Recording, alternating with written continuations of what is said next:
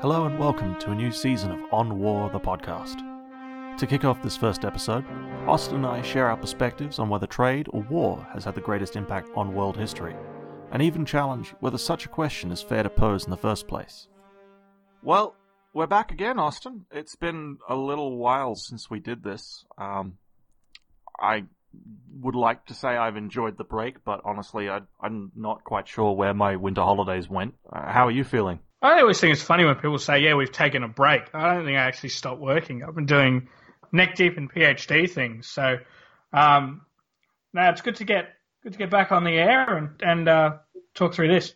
So, this was actually an episode that we planned as our final episode for the last season. But unfortunately, due to a couple of different technological problems that we had, never quite made it to where then. So instead of ending with a slightly, I don't want to say less serious, but a slightly different kind of direction, we're starting the new season with an interesting, I think, topic. So tonight we're looking at the broad premise of what has had a greater impact on the history of the world, and particularly the political history of the world, war or trade. This is sort of prompted by an attitude that I encounter, I don't know about you, but I encounter from time to time, both from historians and historical discussions, and also in sort of the wider public, around how much emphasis we should put on military history and military accomplishments, particularly, and even if you want to use the term military accomplishments, because obviously when we're talking about those, what we are talking about is the death and destruction of human life. So I think this is well summed up by a very popular sort of public historian, John Green, who runs Crash Course World History, which is a fantastic YouTube channel if you want to just do a light sort of 15-minute take on all sorts of issues, and he treats them very, very well. But I think he sums up the kind of attitude I'm talking about here quite well when he's talking about why he doesn't talk about war and military history so much, when he says that ultimately, I find cooperation and trade more interesting than the violent and destructive aspects of world history, because I think they probably ultimately matter more. And later on in that same episode, which we'll link in the show notes, he goes on to quote John Stuart Mill, who has a similar perspective from an earlier time, saying that commerce first taught nations to see with good will the wealth and prosperity of one another, before the patriot, unless sufficiently advanced in culture to feel the world his country, wished all countries weak, poor, and ill-governed. So, the sort of presumption that's being made here, both by Mill and Green and many other people, is that all trade is mutually beneficial, that cooperation is the way to advance society. These are ideas that I don't necessarily disagree with, but where this episode sort of starts its story, and where my kind of objection to this attitude is that I think that it misses sort of a central part of human history. It sort of takes a moral position against conflict, certainly an admirable moral position from a lot of different perspectives, but takes a position against conflict and war because of what it is, and thus potentially misses out the effect that it's had on our development, the reality it's had on our history and the stories that comprise our lives. I don't know what your take on this is. I think I wouldn't go so far as to say that this standpoint limits discussion, but I think this is part of the issue we've got with any sort of absolutionist approach to theory. If you look at this, right, and what you're doing is you're taking a approach that says, well, trade is the concept, and if we didn't have any of this messy conflict stuff, then we can argue that trade is much more important. I don't necessarily think that in order to make the argument that trade has a greater impact than war, you need to go as far as Stuart Mill does, just because I don't think it can actually be boiled down to those moralistic terms. Regular listeners of this show will remember that both of us deal in more so non-state actors and violent extremism. But even when you look at conventional wars, most of them, at least historically, were fought with the belief that what they were doing was morally justified at the time. Now, the same can't be said for a lot of the trade practices that were occurring at the time. This is a time before people were really thinking about whether it was ethical to own a sweatshop, or, at the time we're talking slave labor colonies. So I think that assigning a moral value to this debate is, I wouldn't say problematic as much as counterproductive, particularly because when you look at things like John Stuart Mill saying that commerce is what taught nations to see goodwill to each other in terms of wealth and prosperity. Well, that's simply not true, I would argue. We don't see the rise of major mercantile class until well after. We've had at least 1,000 years of warfare. We're still looking at the late 1700s by the time that national debt as a concept is finalised. So are we to believe that before the advent of what we now see as commerce, per se, we were barbarians? That doesn't make sense either. Any civilization has those two things, and I think that's my point, is that you can't really have one without the other. And assigning a moral value to one implicitly requires that you don't require the other, or we should not require the other. Yeah, I've always been cautious about bringing morality into international politics. I think that particularly when you're dealing with the functions of nation-states and even collective non-state actors, to treat them as if they're a gestalt individual capable of a sort of collective morality, I think you run into problems. But we're not a philosophical podcast, and we're not a economics podcast, so I guess we have to bring this back to what impact war as a concept and a practice has had in our political and social development, and what that means to make our arguments. So the first topic I want to bring forward here is how conflict and the practice of war as an organized activity worked alongside the development of our political society. So arguably one of the great sort of keystones of the modern nation state and its interactions with the world is a professional military, either in its use or in just its existence.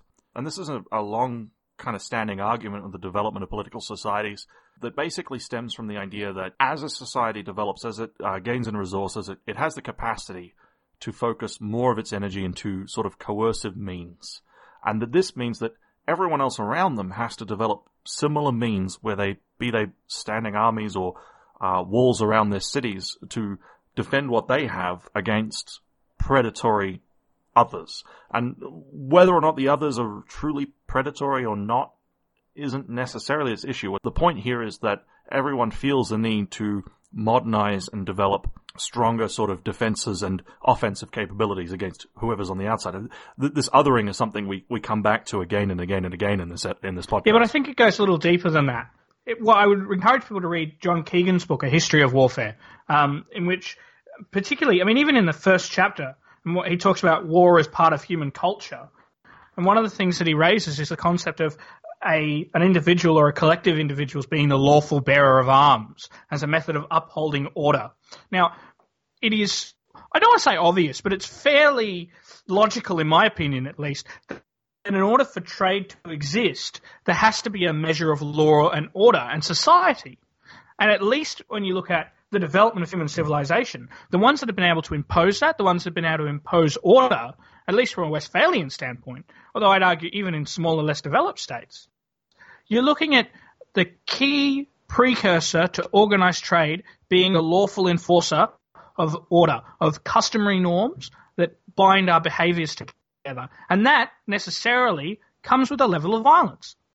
Yeah, so one of the other references in today's show notes is from Gabriel and Metz, A Short History of Warfare. Not to be confused with your reference, A History of Warfare.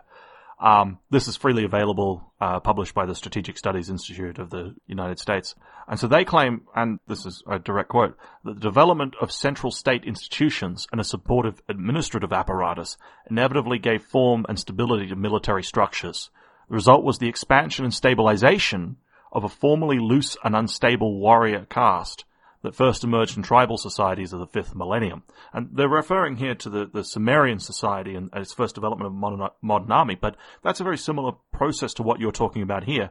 We're moving from a tribal situation of customary norms and understandings and an explicit warrior caste to administrative institutions that regulate this both internally but also externally. And this is a sort of a development we see again and again in the city-states of Greece, and also, of course, most obviously in the rise of the Roman Empire, in its use of the legion externally and expanding and enforcing peace in its external empire, and also its internal enforcement as well. So the use of force plays into this. It does, and this is part of it, right? I think what you said when you were going through that, and you're talking about making a progress, developing from one state to another state in terms of what Gabrielle and Metz talk about. And I mean, Keegan also raises this point.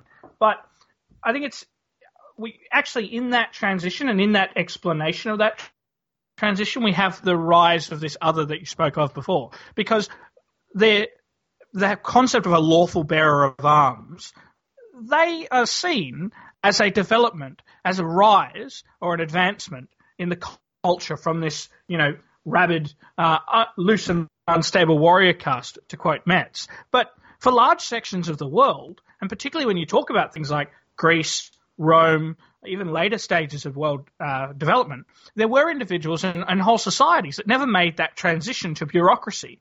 And the concept that the bureaucracy, and by extension, meaningful and structured trade, is necessary for civilization, is at the core of quite a lot of this othering and the resultant imperialism and the rest of it.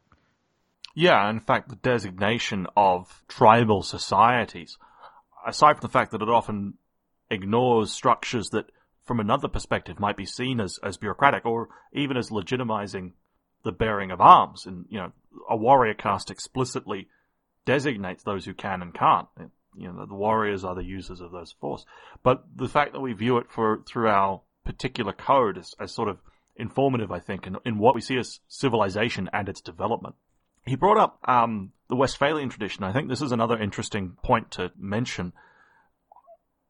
If you were to walk into a first or second year university level tutorial on nationhood or on statehood and the modern state, the first thing that gets thrown up in your face to read is the Westphalian system. What that refers to is the Treaty of Westphalia, which was actually a series of arrangements made to end the wars of religion of previous centuries in Europe and established the concept of state sovereignty. It defined territorial borders within which that sovereignty could be exercised and externally to which that use of force to try and compel another person, particularly to convert to your religion, was not legitimate. It also opened explicit trade routes between different countries. But aside from trade, and trade has often been the basis of particularly pre-modern state institutions, so when you look at as far back as the Sumerians and the Egyptians, the Romans, trade was a primary source of income for the state, and I mean, it remains so, obviously. But there's another economic institution very prevalent in everyone's lives. All of our listeners will have had some encounter with this system in their lives, and that's taxation. Now, while taxation has always been a large part of economic development all the way back to the Romans and before, the modern systems that we deal with today in income taxation and in other other explicit economic transfers actually owe their origins to the funding of conflicts. That really only starts to come up around the same time as the Westphalian state. You look at the end of the 17th century onwards. What's happening during this time is the expansion of what becomes European imperialism. That's largely driven by trade, and it is largely driven by economic value. But to look at that and say, well, that's a demonstration of Green's point, doesn't go deep enough. Because, yes, they were pursuing those trade routes and they were pursuing increased revenue, but the vast majority of that revenue went straight into the state.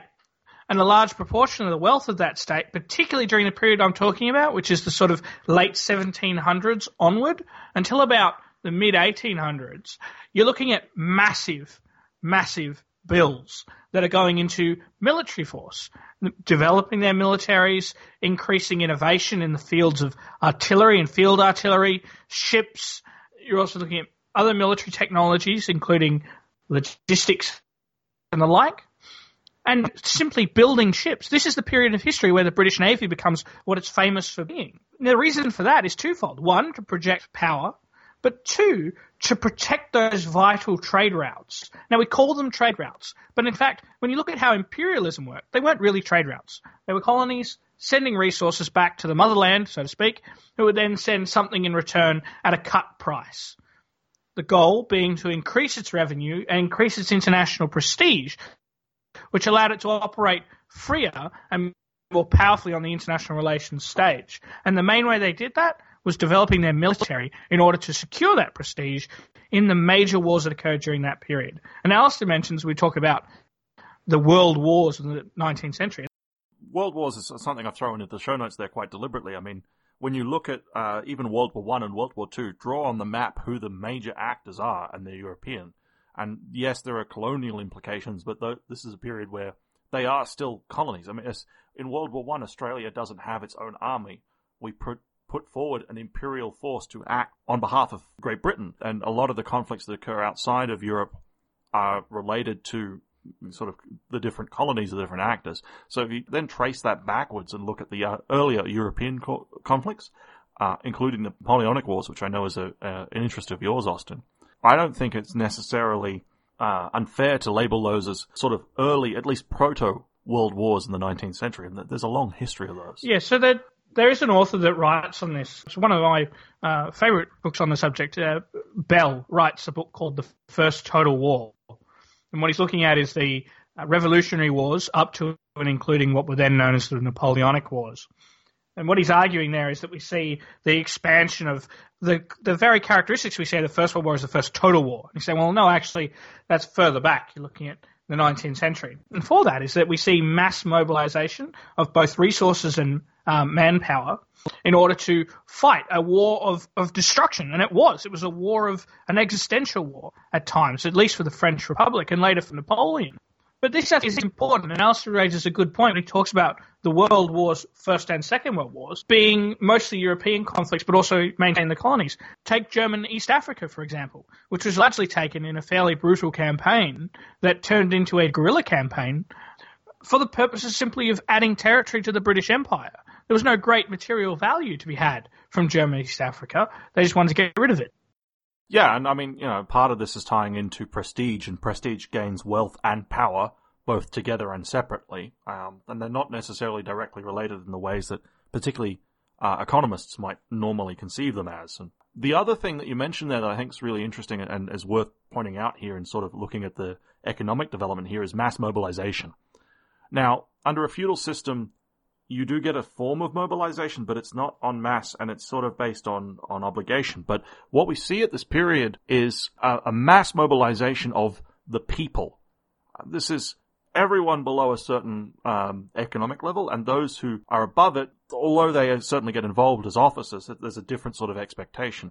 But we're also seeing the development of early, not always democracy. Certainly in the case of England, we're starting to see some franchise, but there's a perception that everyone must be doing their bit. And those below certainly the landed class are at the very pointy end of it. They're doing their bit fundamentally by dying for their country, or at least making the other bastard die for his. What we see, or what some economists have argued, is the outcome of this is that to pay for these conflicts, new forms of taxation are brought in, and they're justified partially on that same principle that you, who don't earn much money and thus can't really be taxed that much, do your bit by signing up, by volunteering for king and country or whatever.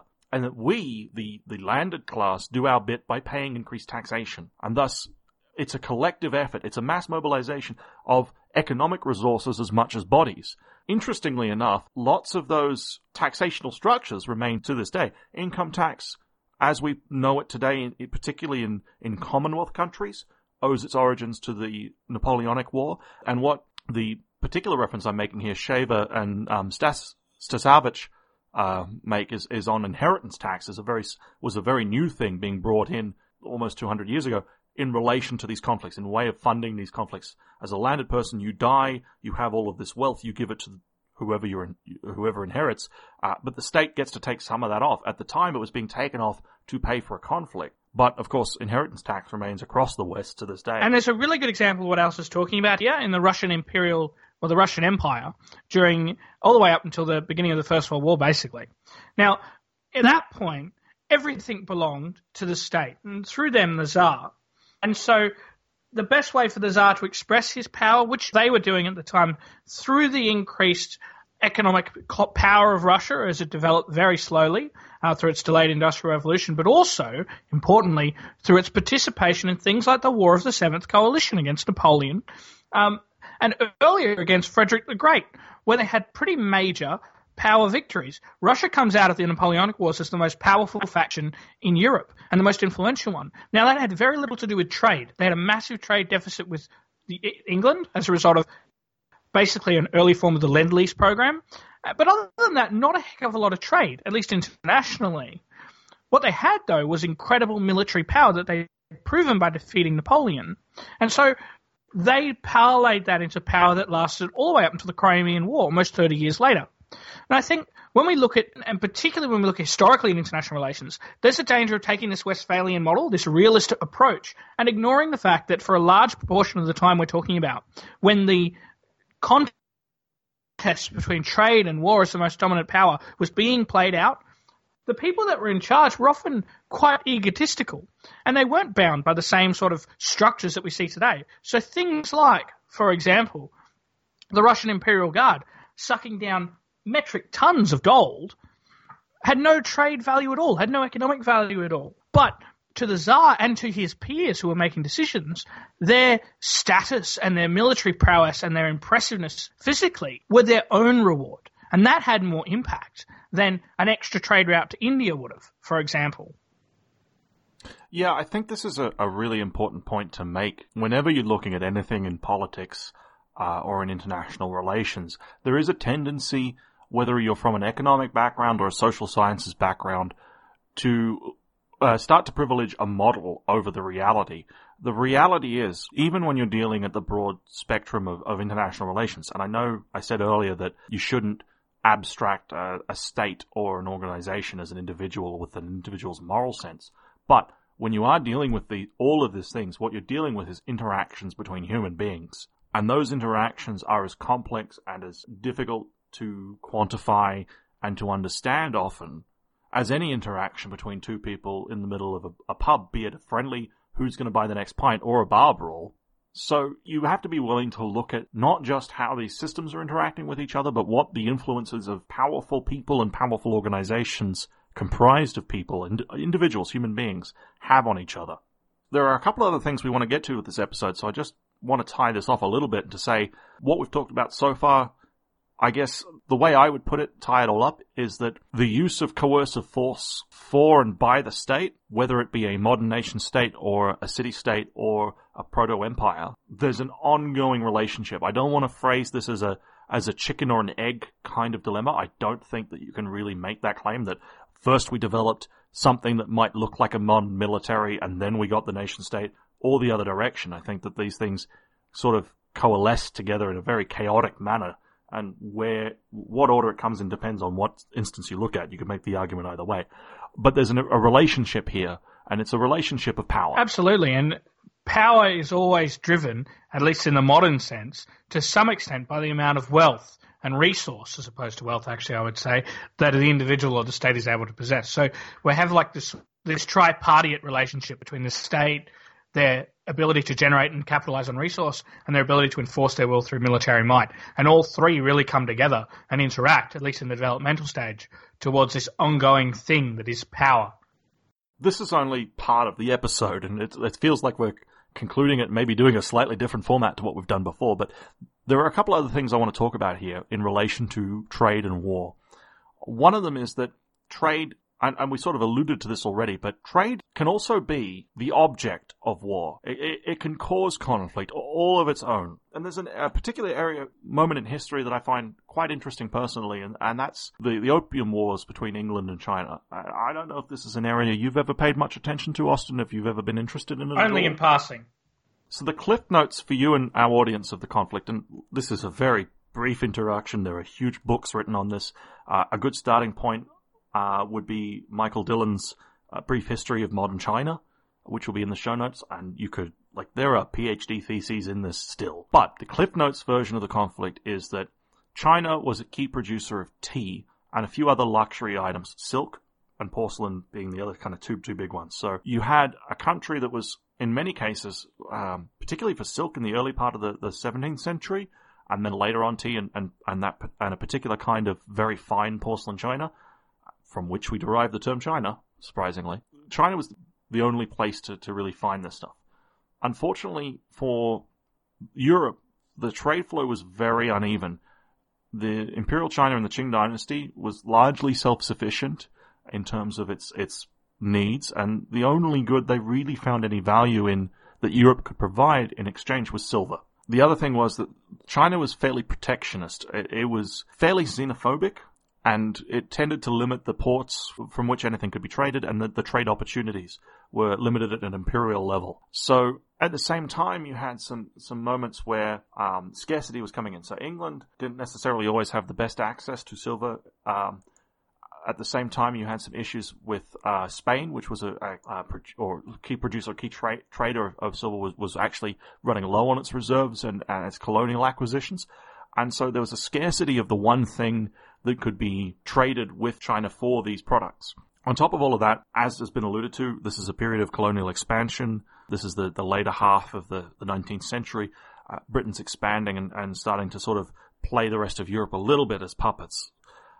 And so they're very interested in breaking the monopoly that China has on this. One of the things they do is they start cultivating tea in India, but at the same time they discover a new product with which they could perhaps introduce in their trades with China to maybe break the sort of the sole exchange rate in silver, and that's opium. Now, Dylan particularly notes that the idea of a sort of a perfidious British Empire suddenly introducing a terrible hard drug to the poor innocent native Chinese who had until that time never taken anything stronger than a cup of tea, and I'm heavily quoting here, is largely a false one. Opium had been present in Chinese texts since at least the 8th century, and it was a fairly well-known sort of medicinal product at the time, but what wasn't contended with was the British ability, particularly through the East India Trading Company, to flood the market with this selling it as a hard drug. To fast forward the history a little bit, and I am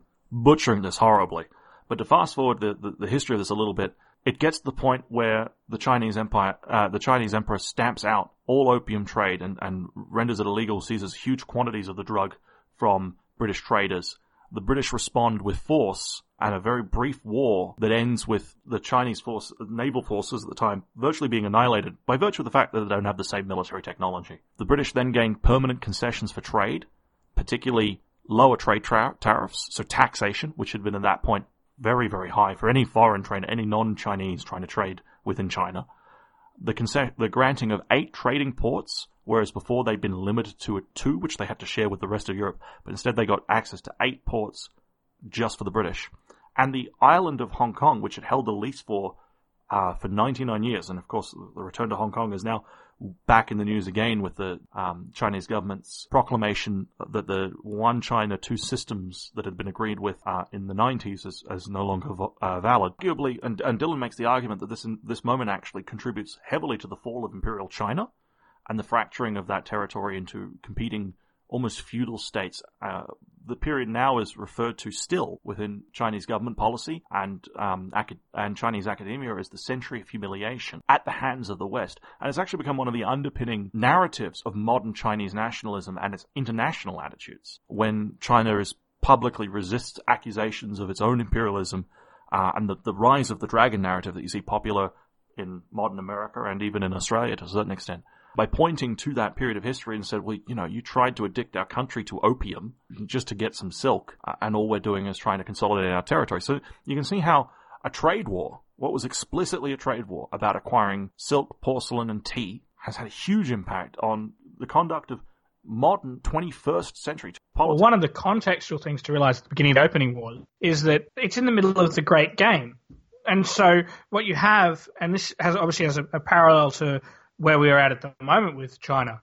What we had was a declining hegemony, being the Russians at the time, and a rising hegemony, being the British. And one of the ways that they fought over each other was the Russians were threatening to take over India. And so as a response to that threatened use of force, the British, not just in China, but also in other areas of the world, were really pushing hard on their colonies to gain more stringent trade concessions and a better economic outcome in the assumption that they could lose the Great Game. They could lose Afghanistan, or they could be threatened in India. The Great Game is a really interesting concept. I was going to push you now for a definition, but I'm wondering now if we shouldn't devote an entire episode just to talking about it. We can do that. We can do that for sure. So there we go, middle of the episode, we've already announced what we're doing next, so that's a little change of plans, but we'll get to that. Just keep that term, the Great Game, in your mind. Don't worry about not necessarily understanding it now, because we will give it a whole episode to itself in 2 weeks' time.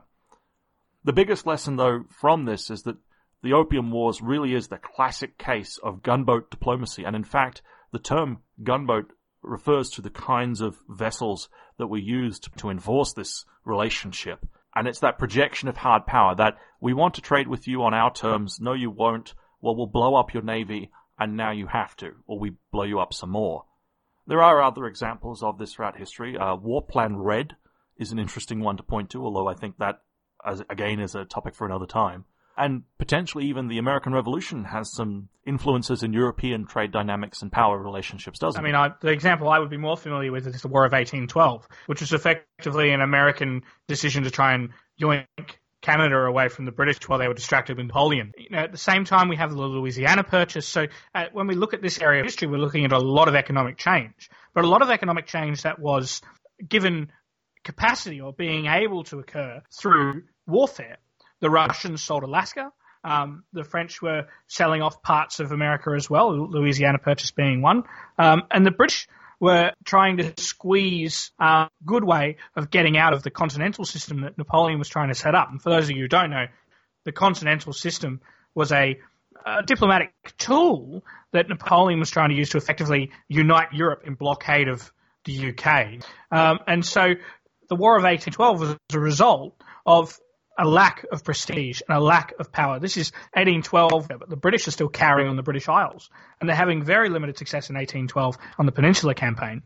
So we can see how here, at least in the War of 1812, you have a combination of economic gain, trade pressures through the continental system, but also a lack of demonstrated military might that's prompted a rising nation, being the nascent US, to attack its larger rival, being the UK. So the final point I want to get to with this episode, and sort of, as always is the case with this podcast, these are pointers and discussions to prompt further research and pub arguments and however else you want to take it. We're never going to, in any of our episodes, get all the way through any of this stuff. But one of the other things I want to point to that is perhaps much more present in our current political situation is trade as a product of war. And so one of the things I would point to as a very modern example is the lasting impact of the Second World War. One of the biggest impacts it had was a globalization of the world economy. Now, this is partially to do with technology and its development, particularly through conflict, which is perhaps another topic that we should explore in its own episode. But in terms of the distinct relationship between war, trade, and globalization, what really kicks this off is the rebuilding of Europe and the Marshall Plan. Huge amounts of money, companies, industry, and investment flows into Europe from the United States as part of the rebuilding of Europe, and that is occupied by the West as a bulwark against communism. This has had huge lasting effects on how we divide the world throughout the Cold War and afterwards.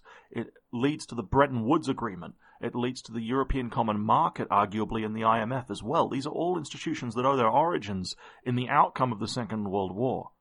All of which, of course, are intrinsically embedded in modern trade relations. Yeah, exactly. And if you look at the way that particularly American hegemonic influence has been exercised in the let's say the end of the Second World War onwards, but really the second half of the Cold War onwards, anywhere they've sort of tried to push their economic footprint, they've also had a military backing.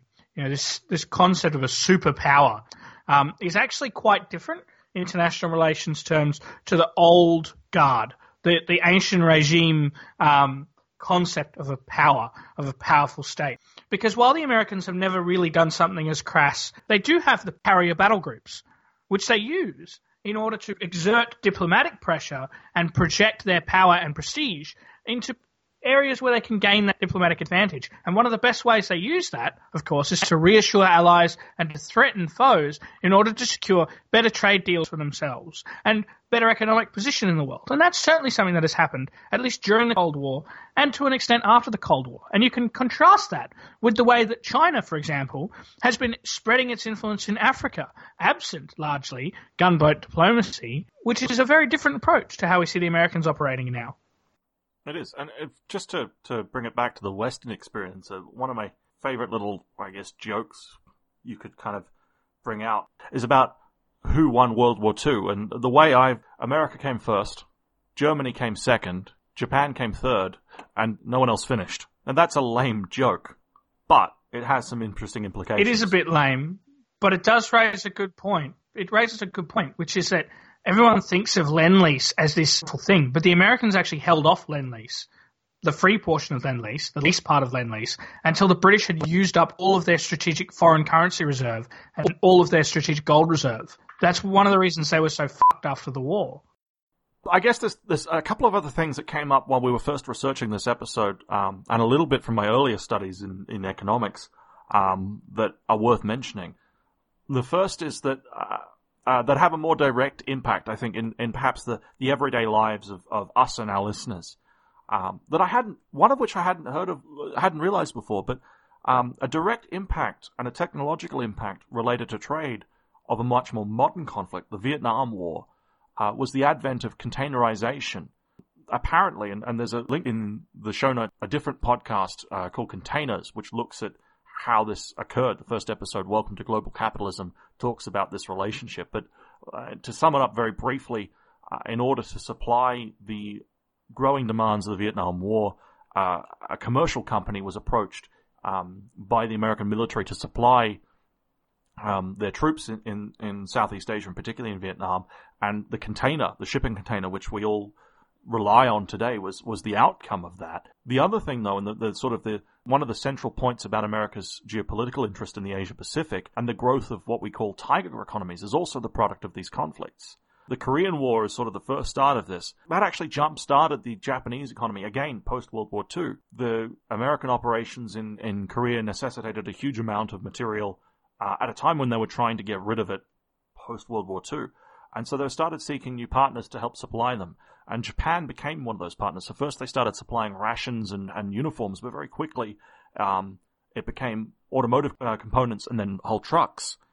Vietnam, again, spurred a new demand for high-tech electronics. And if we think about the Japanese manufacturing economy today, we think about high-tech electronic industries and have done for decades. That starts when the Americans are demanding components for radar sets, even missile components in the Vietnam War.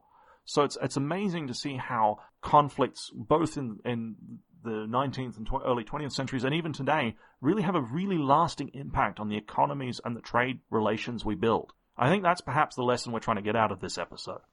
Absolutely. And I think it's important here to recognize, and we always say we're going to do military industrialization complex at some point, but it's important to know that this concept of tiger economies never really went away. And particularly when you look at Australia's region, sort of Southeast Asia, the level of military modernization over the last 9 years is absolutely incredible.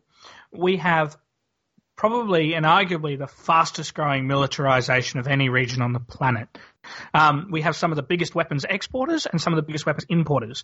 South Korea, for example, maintains its status as one of the major weapons exporters in the world.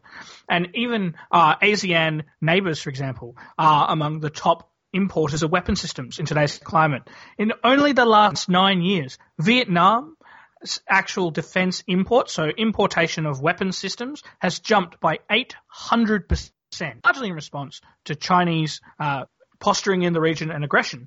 But I think it's important to note here that the thing that all ASEAN nations have in common at the moment is they're purchasing upgrades to what they call their green water navy, which is littoral ships. When you say littoral ships, you're talking about ships that are capable of operating off a coast, but not on For the ocean. listeners that don't really grasp that as a concept, we're looking at more Coast Guard than Navy. We're looking at ships that operate usually within sight of shore. These ships are designed not to fight wars, but to protect trade lanes and protect against encroachment by foreign powers into economic exclusion zones and the like. So you can see that even in today's climate, even as close as our immediate region, we still have this very intricate relationship between trade and war. And I don't think that you can actually separate the two. Definitely I don't think that you can add a moral value to them as green does. And I guess bringing this back to the first section of the episode, both of these, of course, have been seminal development, seminal institutions in the formation of what we call today the modern state, or what even the Romans or the Sumerians or any other advanced culture or empire has relied upon to form a congruent political body. Well, that's all we have time for tonight. Once again, we'd like to welcome all of our listeners back to a new season of On War, the podcast. We're very excited where we might take this semester, and we're hoping that more of you will join us as the show goes on. If you've had any thoughts on today's episode, we'd love to hear from you, either in the comments section or even better, on our subreddit. The link, as well as to our show notes, Patreon, and social media pages can be found below. Join us in 2 weeks' time as we take a dive into history and explore the great game of high diplomacy, intrigue, and war that characterized the political world of the 19th century, and what it might mean for today. As always, thank you for listening, and good night.